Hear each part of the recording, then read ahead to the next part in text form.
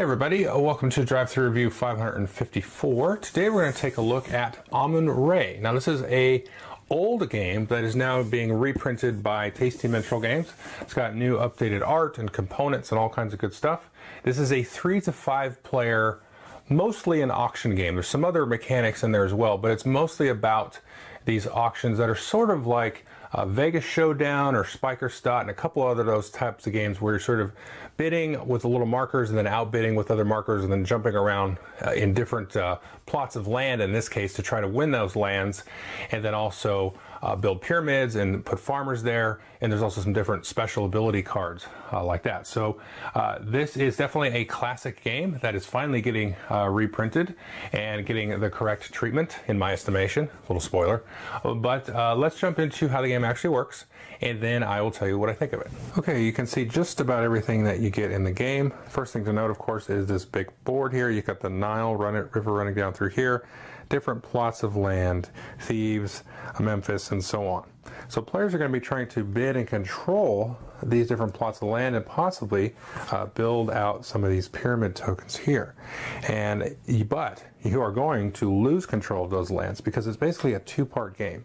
So at the beginning of the game, you're going to be kind of auctioning off these plots of land, developing them a little bit, and then wiping out most everything except for any stones or pyramids that are out there, and then re-auctioning those same plots of land, but anybody can go in and get them. So what you're going to do is you have this deck of cards here. You can see here is Abu, and Abu is up there. So what we'll do is we're going to flip over cards equal to the number of players. So in a 3-player game, we'll flip over this one. There's Buto right down here, and then Abydos, which is right here. So this is a 3-player game. And we're going to do that 3 times. So we're going to do 3 more cards again, so we'll auction those off, and then 3 more, and we'll auction these off. The rest of these cards we won't use in the game. So once we go through and develop all those, then we're going to shuffle up all these cards back up, auction them off again, but now there's goodies on there. So how does it actually work? Now, players have in their color these little pawns, and then this little cube here is for keeping track of their score on the board. They're also going to have a hand of cards to start the game. And everybody starts the game with the same hand of cards. You can see some of these are money. So we've got 10, 5, 2, 2, and 1. And then you have this sort of thief card here, which I'll explain in a minute, and this kind of cheaper pyramid builder thingy. So what we're going to do, though, is we're going to look at the amount of money. Everybody's got 20 bucks to start with. And then you're going to figure out which plot of land you want to try to win, and you're going to put one of your pawns out on it. So let's say we wanted to try to win Abydos. So we're going to say, you know what, I'm going to try to be a cheapskate. I'm going to try to get it in here for $0 for free. Well, white wants none of that. So white's going to come in here and says, you know what, I'm going to up you to 3. And so now white is currently winning. And let's say blue, you know what, you guys are too spendy for me, so I'm going to go over here. I'm going to try to sneak into Abu, and just for safety's sake, I'm going to put myself at $1 there. Well, now the play is going to go back to red. Now, since red is outbid, they have to take this pawn and they have to move it to another spot. So what they could do is move it over here to Buto, and they could snag that for free. So that will end the auction, because once each card out there has a sole player on it, that's it. The auction's over. So if they weren't real sure about Buto, they can instead consider moving over here to Abu and said, okay, you know what, I'm willing to spend 3 on that. And the blue says, you know what, 6 is too much for my blood. I'd have to spend 6 here or 6 down here as well. So I'm going to jump over here and get Buto for free. So players at that time will have to put money into these different money stacks here and then get any change they might need out of it. So what makes these different pieces of land more or less valuable? Well, I'm going to talk about that. But one thing to notice is some of the spaces like Abydos here and then Buto here.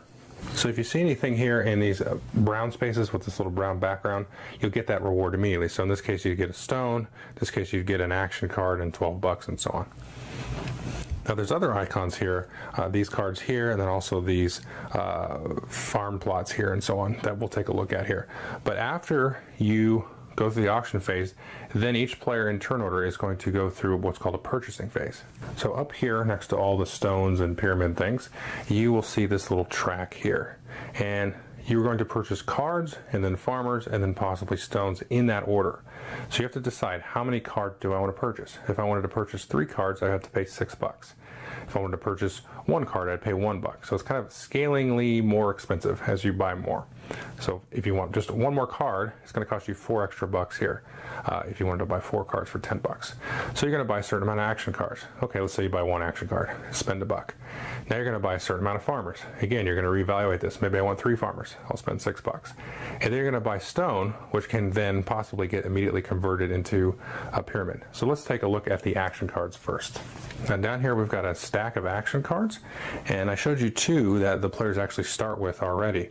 But let's just kind of sift through these a little bit here. So there's a couple different things here. So some of these are going to be scoring bonuses. You're going to have a scoring at the end of kind of the first 3 rounds, and then a final scoring. So you might be able to play these here. This one will give you bonus income. So you're going to get income for farmers. This will give you a little bonus to that. Let's see. This one is one that players start with. Now normally pyramids cost 3 stones to construct, but if you play this card at that time, then you can construct one for 2. Everybody starts with one of those.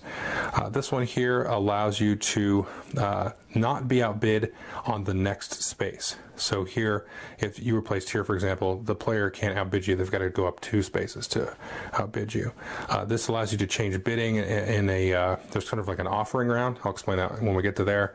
Some other bonuses. This one allows you to actually, instead of moving to another card, you can just outbid on the same card, because normally you can't do that.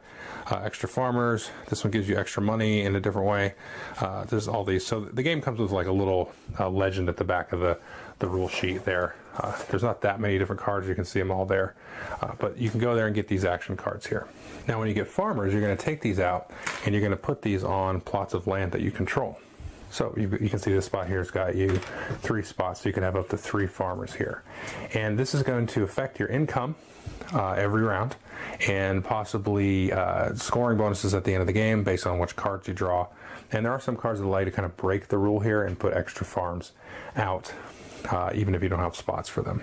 Now just real quick, another piece of income can come from these camel spaces. So if you own this land, you want to keep an eye out for spaces that have camels on them as well. But I'll talk about that more when we get to the income phase. Now the last thing you're going to buy are stones. And as I said, normally as soon as you have 3 stones on a spot, you're just going to sort of transform those into a pyramid. And so there you go. So pyramids are going to score you points, and you're trying to get basically the most pyramids on the board in a variety of different ways. You want to have a spot that has a ton of pyramids. You want to sort of spread the pyramids across. Based on some of the bonus cards, you might want pyramids either next to the Nile or away from the Nile, or on one side of the Nile or on both sides of the Nile. Or you can see these icons here. See these 2, this little green one there, and then there's another icon over here, down here. And so based on the kind of the scoring cards that you get, it might dictate which of these plots is more of interest to you, because you may have a scoring card that gives you a bonus for having plots in this sector here, or so on. Now if you ever get enough pieces for a second pyramid, you can just take this off of here and then put this little doodad there that's got that counts as 2 pyramids. And if you get 3 and so on, you can add those. Now after the purchasing phase, you're going to go and give offerings to Amun-Re. Now each player is going to take 1 or more cards and kind of hide however many they did and kind of put them on their hand there, and then you're going to reveal them. So in this case, I maybe contributed $3.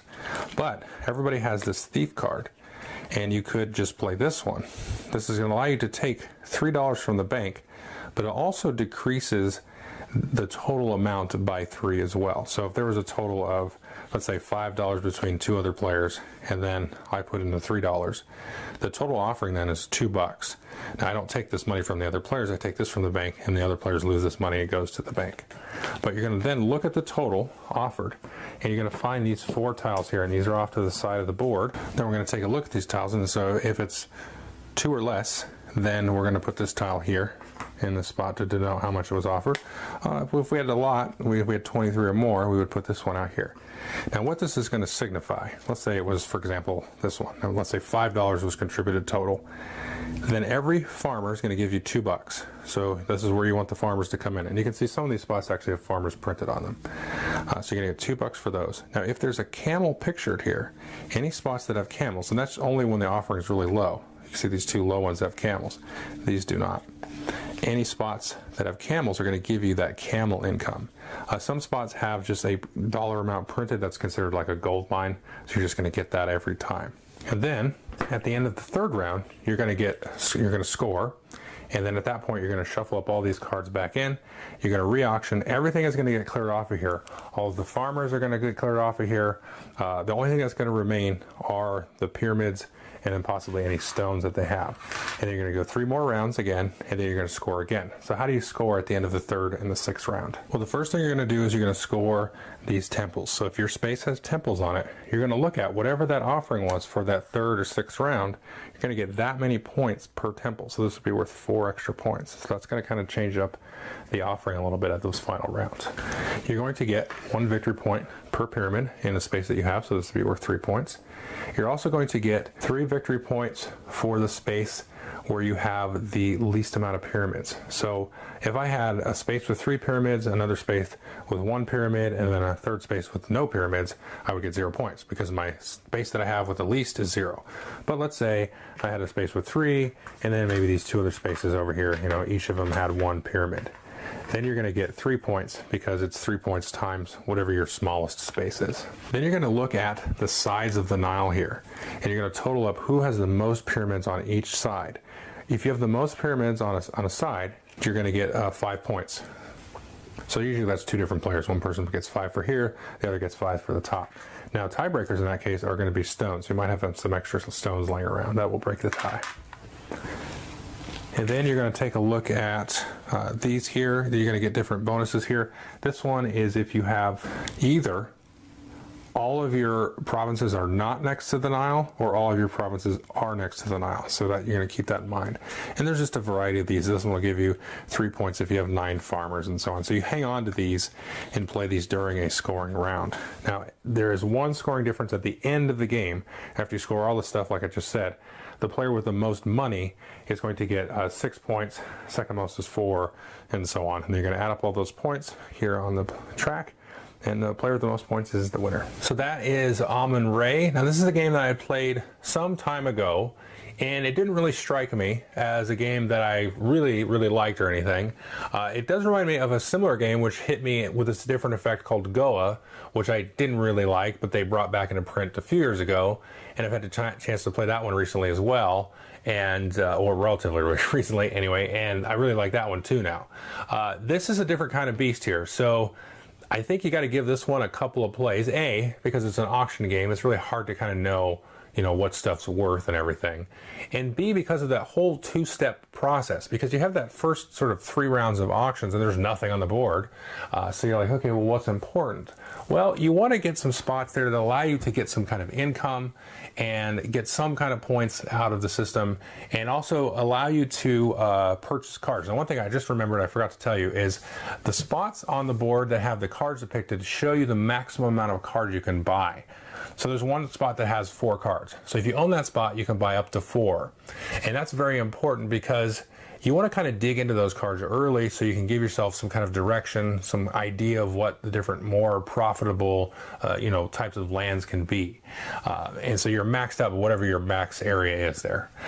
So that's very important because you're not going to score a ton of points at the beginning of the game. Let's say I'm just kind of ballparking it. Maybe you score 15 points at most, in the first round. I'm not saying that's the most you would ever score, but let's ballpark it. 15 there, and then in that last round, you might score another, 40 points. So that is going to be, that kind of dynamic is really interesting because you have this whole okay, I'm going to build up all this stuff, but then I may be handing it over to Billy in the second half of the game, and I've built this great spot with 3 pyramids or something, and somebody else just takes it from me, and that's going to help them score bonuses and, majority bonuses and all that kind of stuff. So that dynamic is really interesting. And so I think, again, that kind of layering on, that takes a play or two to kind of really grasp your head around. And the other thing that really acts as a very interesting sort of I want to call it a brain burner, but it's not like a complexity type of thing. It's just you have to really kind of it's almost like silent negotiation, this part, where you do the offering. Because if you look at who's on the board where, you're like, okay, well, Billy has all the camel spaces. He's going to take the auction because he wants the auction, or the offering, because he wants the offering low so he can get all that cool camel bonus. But if we pump it up, we've got some farmers, that'll generate a lot more income from us, and maybe the amount of money we put in, is sort of negated by the amount we're going to get back from the farmers. And then especially at the scoring rounds, because the offering is going to be sort of correlate directly to the amount of points the temple spaces are worth. But like, okay, I've got a lot of farmers, which is going to give me money, but Francesca has a lot of temples, so she's going to get a lot of points. So like, how much do I put in there? So it's this whole thing of, you know, kind of this diminishing weird drain on the economy. That's a very interesting kind of part of the game. So I definitely recommend the game. The new components, everything, are definitely an upgrade from the previous one. And the board's nice and thick and sturdy, and the card artwork is fine and everything. And the board does look kind of plain when you set it out, but once you get a bunch of stones and farmers and stuff on there, it looks a little bit more interesting. But I definitely recommend this game. It does play pretty quick. I think the box says 90 minutes or something. Let's see. Yeah, 90 minutes. I would say that's about what it would take. I will say with player count, my experience is this is better as a 4 or 5 player game.